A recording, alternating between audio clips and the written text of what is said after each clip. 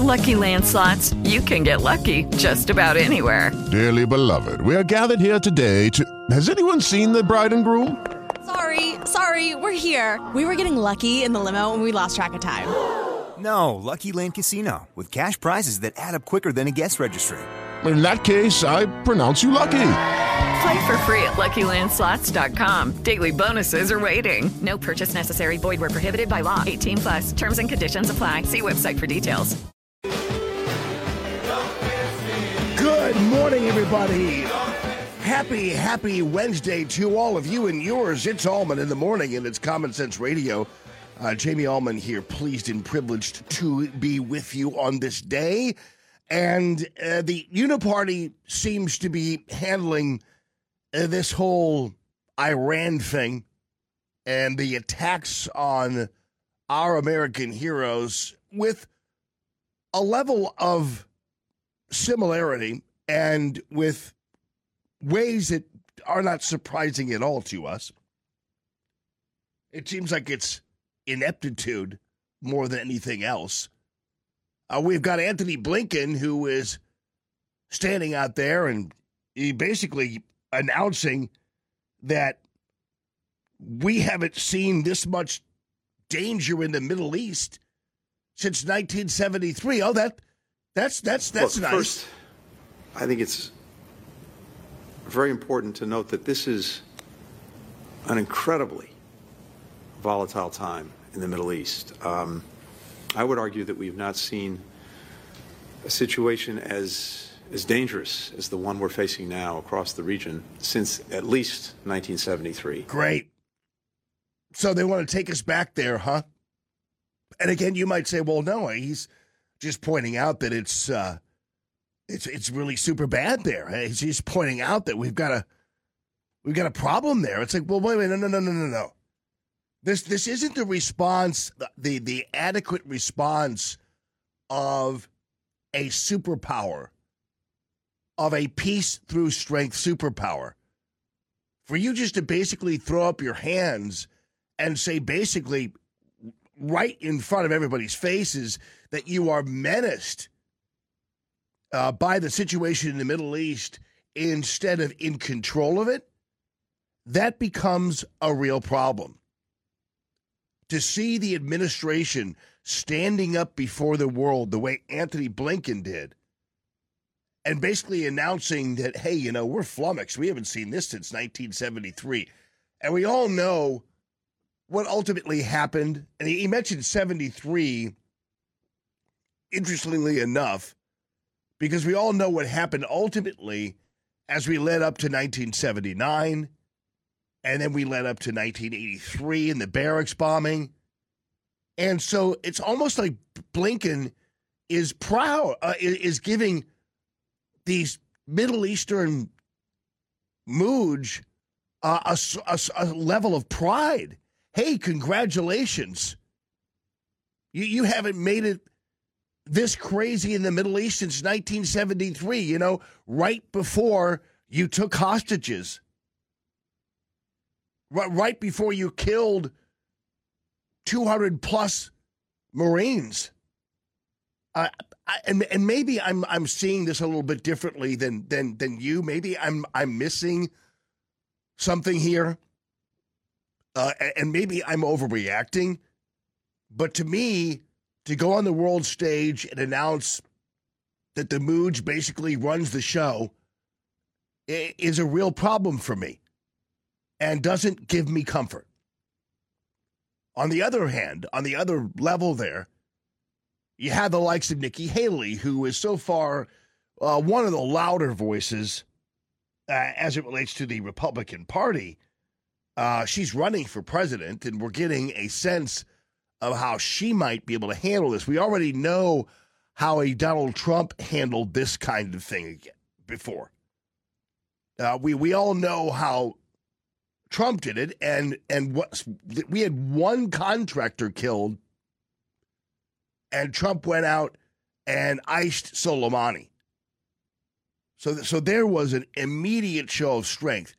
But there's a difference between going around the world and catching up to these terrorist elements and actually going into a sovereign nation and assassinating its leaders. Then you start to get into a true World War III situation. And apparently, Nikki Haley doesn't have any qualms about that. You're saying now's the time to hit Iran? Now's the time to hit their leaders. It's different. Don't go and bomb the country. What about their infrastructure? The infrastructure in Iraq and Syria. You start with that first. You do the sanctions, and you take out a couple of their leaders. That's the way you start. In their country? If they're in their country, or you do like Soleimani when they left the country. Well, that's a pretty big swath of choice there. One choice gets you into World War III. The other choice sends a very distinctive message. And you go inside a country, a sovereign nation, and you start taking out its leaders. That's a war. You're involved in a war. When you're chasing down terrorist elements who are running around certain parts of the world the way Trump did, that's not starting a war. So Nikki Haley doesn't seem to have any kind of sense of knowledge about really what she would do in a situation like this, except for create more war, which is certainly disturbing on any level. But when you're running for president and you're out there and you're basically not even solidifying your position on this, and it goes from, like Brian Kilmeade is the one guiding her foreign policy. Oh, so you'd go into the country, huh? A couple of their leaders. That's the way you start. In their country? If they're in their country, or you do like Soleimani when they left the country. You figure out where they are. Our special. Yeah, I mean, at the prompting of a news anchor, a morning news anchor, Nikki Haley said, yeah, well, okay, well, you can go into their country, or, she has no grounding in terms of her position there. And I'm telling you, on both ends, whether it be the Biden administration end and this person who thinks she's going to be president someday, and man, we desperately need some real grown-ups in our midst to give us some comfort, because right now it's all over the map. And right now we know, though, how we felt when Trump was president, and we felt that he had everything in control. And right now, whether it be on the Republican end of people who are vying for a commander-in-chief position like Nikki Haley, or the current people who are in office right now, it's nothing but chaos and spitting into the wind the way Nikki Haley is doing. Yeah, whatever you think, Brian Kilmeade. We'll do whatever you think is good. And Anthony Blinken saying, hey, congratulations, Mooj. You just made the Middle East more volatile since vintage 1973. What a great year that was. It's pretty crazy. Your phone calls are welcome, too. Happy Wednesday morning. 314-566-6104. Good morning, everybody, and happy Wednesday to all of you. It's All in the Morning, and it's Common Sense Radio. So we've got a situation where it's not only with Iran and the Middle East that it is obviously chaotic and problematic, but now we also have the border, and we seem to have a purposeful effort on the part of the Biden administration just to simply act like they're doing something about it, but really not doing anything about it, and really creating a chaotic atmosphere around the discussion of it. And one of the great examples came actually yesterday morning, where Joe Biden was out there in front of Marine One, and you all know this has happened before, where President Trump would be standing outside. It would be kind of like maybe on the sidewalk before you start crossing the grass to Marine One. Joe Biden has taken along the tactic, and I guarantee you this is on purpose. There's no reason on earth to hold impromptu news conferences right under rotating helicopter blades. There just really isn't.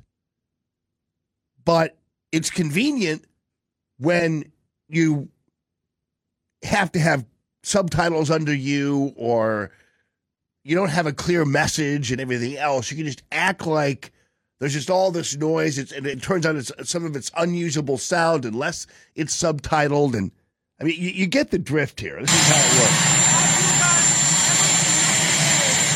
With executive authority, or is there more you could do? And there's no reason to have this atmosphere unless you want to create a sense of chaos, unless you want to kind of hide behind the noise. If you don't get a question that you want, you can act like you can't hear because that sound is deafening. There really is no reason. All I can do, give me the power. I've asked for the very day I got in office. Give me the border patrol. Give me the people. Give me the people, the judges. Give me the people who can stop this and make it work right. And then he walks away. Now, I was really thankful because I sometimes tease Dana Perino, but I was really pretty thankful that Dana Perino picked up on this maneuver on the part of Biden and his communications team. And she did, and she finally said, this is.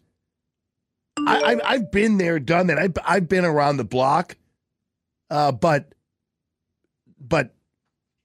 this is ridiculous. That's terrible to me. That's terrible. If they at the White House Communications Office want him to make news and want him to take questions, do it in a way where the American people, our allies and our adversaries can hear him clearly. And then you won't get all the questions as to his mental capacities because you could actually hear him if he's being coherent. I find it professionally insulting as somebody who used to work there that they think that this is good enough for the president to take a question like that when you can't actually hear him above the rotating blades. The other day, he was at the Nowhere Coffee Company. He answers a very important question about troops that have just been killed. It's not good enough. Yeah. But in that end, that's exactly what their purpose is. They really don't want you to hear what they have to say. They want to create chaos. They want to create doubt. When you don't have things in control, that's kind of what you do. Is you're like, wait, what? I can't hear. What? I don't know. What? I don't know. It's that kind of thing, and it's exceedingly frustrating. But it borders on a level of gaslighting where you're just kind of like, I don't know, can't hear you, sorry. But and to her point, where you have Dana Perino talking about how even when he's talking about dead soldiers and dead American heroes, he's doing it like in the middle of some diner. It's really just not a way to communicate. And for Dana Perino to finally call that out. Now, normally she's a little more demure and doesn't necessarily, isn't very critical sometimes, frustratingly so. But for her to come out and say, wow, this is really bad, is really quite a development. So we've got our friends, our trucker friends, and all the others heading to the border as of today. You heard Joe Adams yesterday talking about this, and if you missed it, I believe it's still up there on the podcast, everything else at the All in the Morning homepage there. And you can listen to what he was saying about really what's at stake here and what's going on. But it's going to be quite an eventful weekend. And the one thing that he did point out regarding the border is that they're all just hoping this isn't another one of those January 6th where somebody is going to purposely start something and it's going to be a problem. It's going to be another one of those where there's agitation that is purposeful and where you're going to have people purposely starting something. It's the stage is set for that. So keep your eye on what's going on. Keep your eye on how the news media reports on this as we get towards the end of the week. We do have a situation where I remember before January 6th that the news media, a couple of the choice members of the media were warning, we hear there's going to be violence. We hear there's going to be issues. And I'm thinking, well, how do they know that? Or how do they know that? And I'll never forget, it was an NBC News report. And I was thinking, like, wow, they must have some real inside scoop. Either that or the people who are warning about the problems are the ones who are going to be creating them. A lot of that stuff is very haunting to me now when I look back in history and to that time. So just praying for our friends in Texas. At ZipRecruiter.com/free. Good morning, everybody. And with that said, of course, it just gets better every time this time rolls around on this day for Here Comes. I know to you, I may look old. Hope this statement ain't too bold, but here comes the judge. Here comes the Judge Andrew Napolitano. Hello, my friend. How are you? I'm well, Jamie. Good morning. How are you, my dear friend? Great. I am so glad to talk to you, and I will have to tell you, it's just real quickly. You know, these guys, the way that the news media picks on the Catholic Church is so crazy. There's a story here in St. Louis about how the Archdiocese has been slow to be transparent about its ownership of slaves back in the day. It's like what is the point here? You know, I'm not an advocate of slavery, obviously, but I mean, at this point, it's like, why do they keep doing this? It's crazy. Well, it's the last, I forget who said this, but it's the last acceptable prejudice in America is to be prejudiced against Catholicism. So they will, from time to time, dig up something like this. So they want the present Archbishop of St. Louis to reveal exactly the complicity in slavery of his predecessor by 25. Yeah, I know. Well, actually, and by the way, folks, you're listening to two people who are never going to pay reparations because our families never had slaves. So there you go. On my dad's side, they didn't have enough money to have slaves coming in from England all through New Orleans. And my mom's side, they were Mennonites who came over in the 1600s, and they weren't going to be doing any of that. And you're Judge Napolitano. What about that name don't you all get? Grandparents came over as dirt poor babies in the late 1890s. Yeah. So there we're off the hook. Hey, all right, Judge. Speaking of on the hook at this point, so how much will Donald Trump be on the hook for this $83 million jury verdict from this woman who I think is crazy, but oh well. She does give off vibes as if she's a lunatic. It's a long and complicated story, but reduced to its essence, the $83 million consists of, I'm rounding off the numbers, $5 or $6 million for one defamatory statement, 11 or 12 million for another defamatory statement and $65 million in punitive damages. Now, the juries can't just pull these numbers out of thin air. The plaintiff demonstrated to the satisfaction of the jury, apparently, that she actually lost or will continue to lose income and wealth as a result of what Donald Trump said about her for these two defamatory statements. The $65 million is punitive. That's based on what the jury was told was Trump's acknowledged personal wealth and what they thought it would take to punish him because of his, again, this is the jury's view, not mine, his persistent defamation. What the defamation consists of. Well, he said things like, I never heard of her. She's ugly. She's not my type. She's a liar. She's a jerk. She's a dope. She's looking for free money. She's a freeloader. The type of things you would say if somebody sued you for something you believe you didn't do and you don't even know who the person is.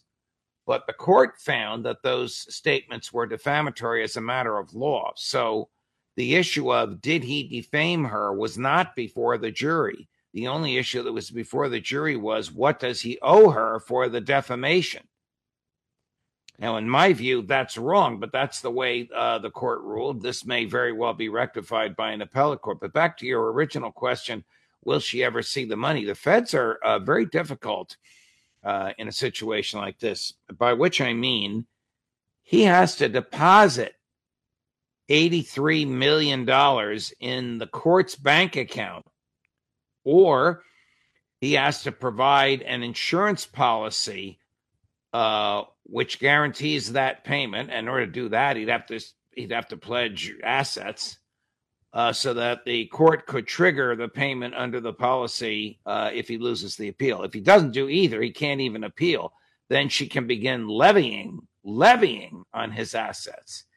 Man, this is the last thing he needs while running for president. Well, so I want to ask you this regarding the defamation. So how is it possible, like if the New York Times or ABC News called her a whack job or did something like that, how is it possible that the news media is more protected when it comes to free speech than an individual citizen? I don't really get that. Well, the news media, and that includes you and me, can quote what someone said without being charged with defamation. So we can repeat what Donald Trump said in order to tell the public what's going on here. If that were not the case, there would be no news media. We'd be afraid to talk if we could be sued every time we quoted a statement that was allegedly defamatory. Donald Trump says Joe Biden is stupid. Biden's obviously not going to sue us for saying it. He can't even sue Trump because it's politics and it's an opinion. I happen to think that what Trump said about E. Jean Carroll was an opinion and therefore was protected speech. The court didn't feel that way. The jury didn't feel that way. Well, it appears also that she technically became a public figure as an outgrowth of the case itself. And yes, President Trump's statements came after the court case itself.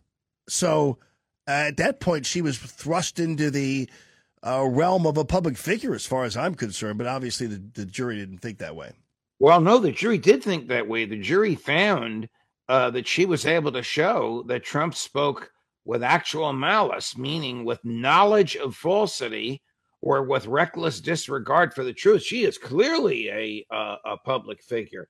It's a very low bar to be a public figure. If you're the center of a public controversy, whether you voluntarily enter that controversy or not, you are a limited purpose public figure, a public figure for the sake of that controversy. She is a voluntary public figure because she entered the controversy by suing him. I mean, all this began when the New York state legislature changed the law to allow adult survivors of sexual assault to sue irrespective of the statute of limitations. She decides to sue him for something she says happened 40 years ago. 30 years ago. And he responds by saying, I never heard of this woman. It didn't happen. They show him a picture of her, and he goes, well, she's ugly. She's not even my type. She's not even the type of person I'd have the slightest interest in. That's the origin. That's the genesis of this case. At that point, she is a public figure. Then there are further defamatory comments that he made about her after he left the White House.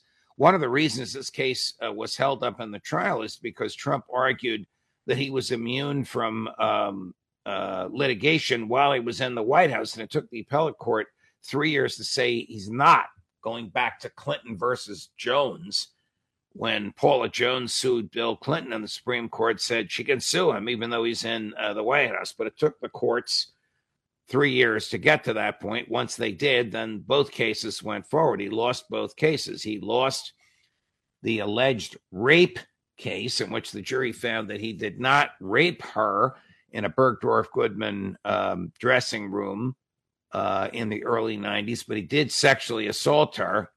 I'm not going to get into the difference between the two because it's breakfast time. And the jury awarded her $5 million for that sexual assault. Then the court ruled on immunity, that he didn't have it.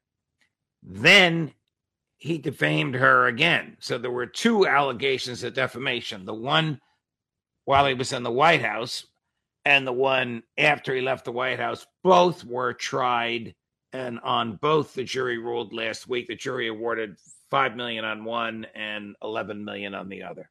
Well, it seems to me that malice is subjective itself. But anyway, I wanted to ask you, too, about the Supreme Court decision over the razor wire in the state of Texas and beyond.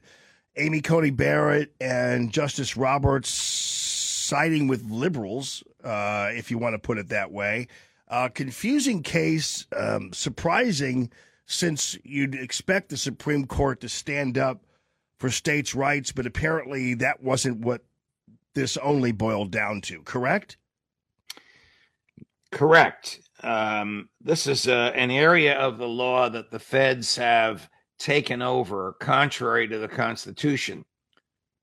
The Constitution, which is still the supreme law of the land, hard to believe, but it is, says that naturalization, who becomes a citizen, is up to the feds. Immigration, who enters the country, is up to the states. In 1886, the Supreme Court, without any authority and without any precedent, said, oh, the feds ought to be able to control this area no matter what the Constitution says. And since then, the feds have been enacting legislation to dominate the area of immigration. Well, the Constitution requires the federal government to protect the states from invasions, and Governor Abbott has taken the position that this is an invasion. It's not with arms, but it's with all kinds of things that can diminish the quality of life in the state. So Texas enacts a law making it a state crime for an undocumented person to enter the state, and it purports to enforce that law by putting up blockades in the Rio Grande River, which consisted of floating buoys. They didn't work, so they put barbed wire and other types of instruments in the river that would harm you if you attempted to cross it. The feds came down there and said, we're going to remove this. The states said, don't go near it. The feds backed off. The feds sued and asked for emergency relief. And the Supreme Court granted the emergency relief 5-4. You're quite correct. Chief Justice Roberts and Justice Barrett siding with the more liberal members of the court. There's no written opinion on this. This is not an opinion on the merits. This is just a procedural opinion as to who controls the border while the case is being tried. I profoundly disagree with what the Supreme Court did, both in 1886 when it said, oh, of course the feds can control immigration, even though the Constitution says the opposite. And I profoundly disagree with what the Supreme Court just did. However, the Supreme Court has a history of allowing Congress to regulate the border, and Congress gave the president way too much leeway as to what to do at the border, and Joe Biden is exercising that leeway in a manner offensive to at least Republicans in the Congress, and now they're stuck with it.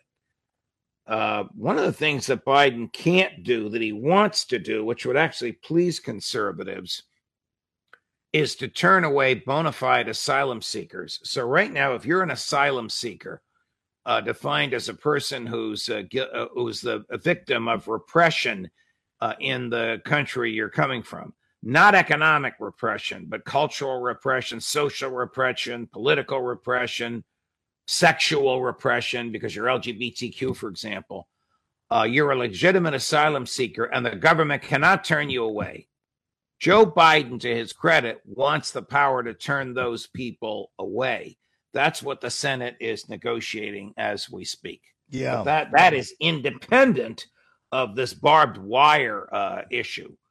The barbed wire issue shows that no matter who you appoint to the Supreme Court, they're not always going to do what you expect them to do, Donald. Yeah. Well, it's interesting. Amy Coney Barrett is an interesting specimen. And all I could think of is going back to COVID, when she sided with the state of California. I believe it was the state of California, maybe it was a municipality, that was barring people singing in church, barring choral choirs singing in church. And she supported that, which is really odd to me. I don't remember exactly what her position was on it or how she worded it, but that was when I was thinking, what is up with her? Well, what is up with her understanding of the Constitution? I mean, singing in church implicates a number of fundamental liberties: freedom of religion, freedom of speech, freedom of association. I mean, nobody was forced to be in that church. If you think that out of the mouths of the choir is going to come some contagion, well, then don't go to that church or don't go to that mass. But to bar them, but to allow the state to interfere with the free exercise of their religion, freedom of association, and as I said, freedom of speech is just reprehensible. Yeah, it kind of surprised me. Roberts has always been, I don't know. I thought he was an originalist. I thought that was one of the things that he bragged about, or people who loved him bragged about him before, that he was an originalist. But he doesn't seem to be. You know what he is? He's a consensus builder. He's not a shaker like Scalia was, a shaker of the system, or Justice Gorsuch, Justice Scalia's, who has the chair Justice Scalia had. He's much more of a consensus builder. Remember, Obamacare was originally going to be found unconstitutional 5-4, and the last minute the Chief Justice changed his vote because he saw a poll. This is 2012. Showing that Mitt Romney was going to defeat Barack Obama, and he figured, okay, Obamacare is unconstitutional. Let the new president and the new Senate undo it. Man, if you have an attitude like that, you should be in politics rather than on the court. It's unconstitutional no matter what the polls say and no matter who's going to be elected president. Now, how do I know this? Somebody no longer living who was on the court told me. Oh really? You can figure out who that was. Yeah, absolutely. That is crazy. Well, I still love the fact that we could. I still am fascinated by. I am so glad that we were able to hear, for instance, the arguments and that they're mic'd up, which is, I think, a great improvement upon our access to the Supreme Court and its inner workings. Well, outer workings, for that matter. The judiciary is the least understood branch of the government and the most secretive. There are a lot of judges all across the spectrum, from libertarian to conservative to moderate to liberal to progressive, all across the spectrum that want to maintain that secrecy. I'm, as usual, an outlier. I'm of the view that the judiciary, just like the other two branches of government, should be transparent. The people should know what's going on. That's why we had these horrible pictures of Trump and E. Jean Carroll in the courtroom, because cameras are not permitted. The pictures made everybody look ugly. I don't know what was the mind of the artist. He or she just made everybody look ugly. I mean, they made Trump's shoulders look massive, but his face looked diabolic. The Dr. Seuss illustrator or something doing that. Yes. All right. Well, Judge, I was curious about, too, I mean, everything going on and what's happening with the Middle East and the focus not only on the border, but also the Middle East. I'm wondering what Zelensky is thinking and how he manages to try to still get the attention of Washington, because I think it's starting to wane a tad, don't you? Oh, he's really on his last legs. His commander-in-chief of the military, General Zaluzhny, said the only way we can repel the Russians is another 500,000 men. Another 500,000 men. Jamie, they lost 500,000 men. 500,000 young men dead. They lost 10 million in their population, and the American aid is about to dry up. So they are really on their last leg. I'm not a fan of Kissinger, but remember that one-liner. It is dangerous to be America's enemy. It is fatal to be America's friend. Fatal to be America's friend. Zelensky relied on what Joe Biden and Boris Yeltsin, not Yeltsin, forgive me, he's gone. Boris Johnson, the Prime Minister of Great Britain, told him, don't sign a peace agreement with Putin. He's not trustworthy. We'll give you all the ammunition and all the weaponry you need. Don't worry, we got your back. Well, that's dried up. Ukraine is on its last leg. The 4 provinces of eastern Ukraine, which Russia claims have been Russian since 1730, are safely under the control of Russia. I say safely because even though they, in Zelensky's mind, were part of Ukraine, he was bombing them, bombing parts of his own country in order to suppress pro-Russian activity there. Bottom line is Putin has waged a surgical war. In 2 years has killed fewer civilians than Netanyahu has killed in 3 months, and is slowly and inexorably reaching that line which he set out to reach. It's time for them to negotiate peace, and it won't be the settlement that they had in April of 22 when Boris Johnson said, don't sign this thing, we have your back. Yeah. Interesting. So what is going to be on Judging Freedom today then? Something about this or other things? Oh, yes. Yes, I have my 3 military people. Let me give you the times. These are Eastern times. At 2 o'clock, Matt Ho, former Marine and former State Department. At 3 o'clock, Karen Kwiatkowski, Lieutenant Colonel in the Air Force. These are regulars. And at 4:30 Eastern, one of our superstars, Scott Ritter. What is Russia's involvement in the now expanding war in the Middle East? Lindsey Graham, you want us to attack Tehran. What about the mutual defense pact that Tehran and Moscow have with each other? That's where we're going with Scott Ritter. Maybe that's where Lindsey Graham wants to go. You know what I mean? Maybe he knows that. He has come to personify the attitude of he never met somebody else's blood that he didn't want to spill. Yeah, no doubt about it. Well, we'll be there, judgingfreedom.com. You guys can sign on, subscribe, and you'll get notified every time the brilliance of this man comes along. I have one quick question for you, and then we got to go, I know. What is your favorite gospel? What is your favorite gospel writer?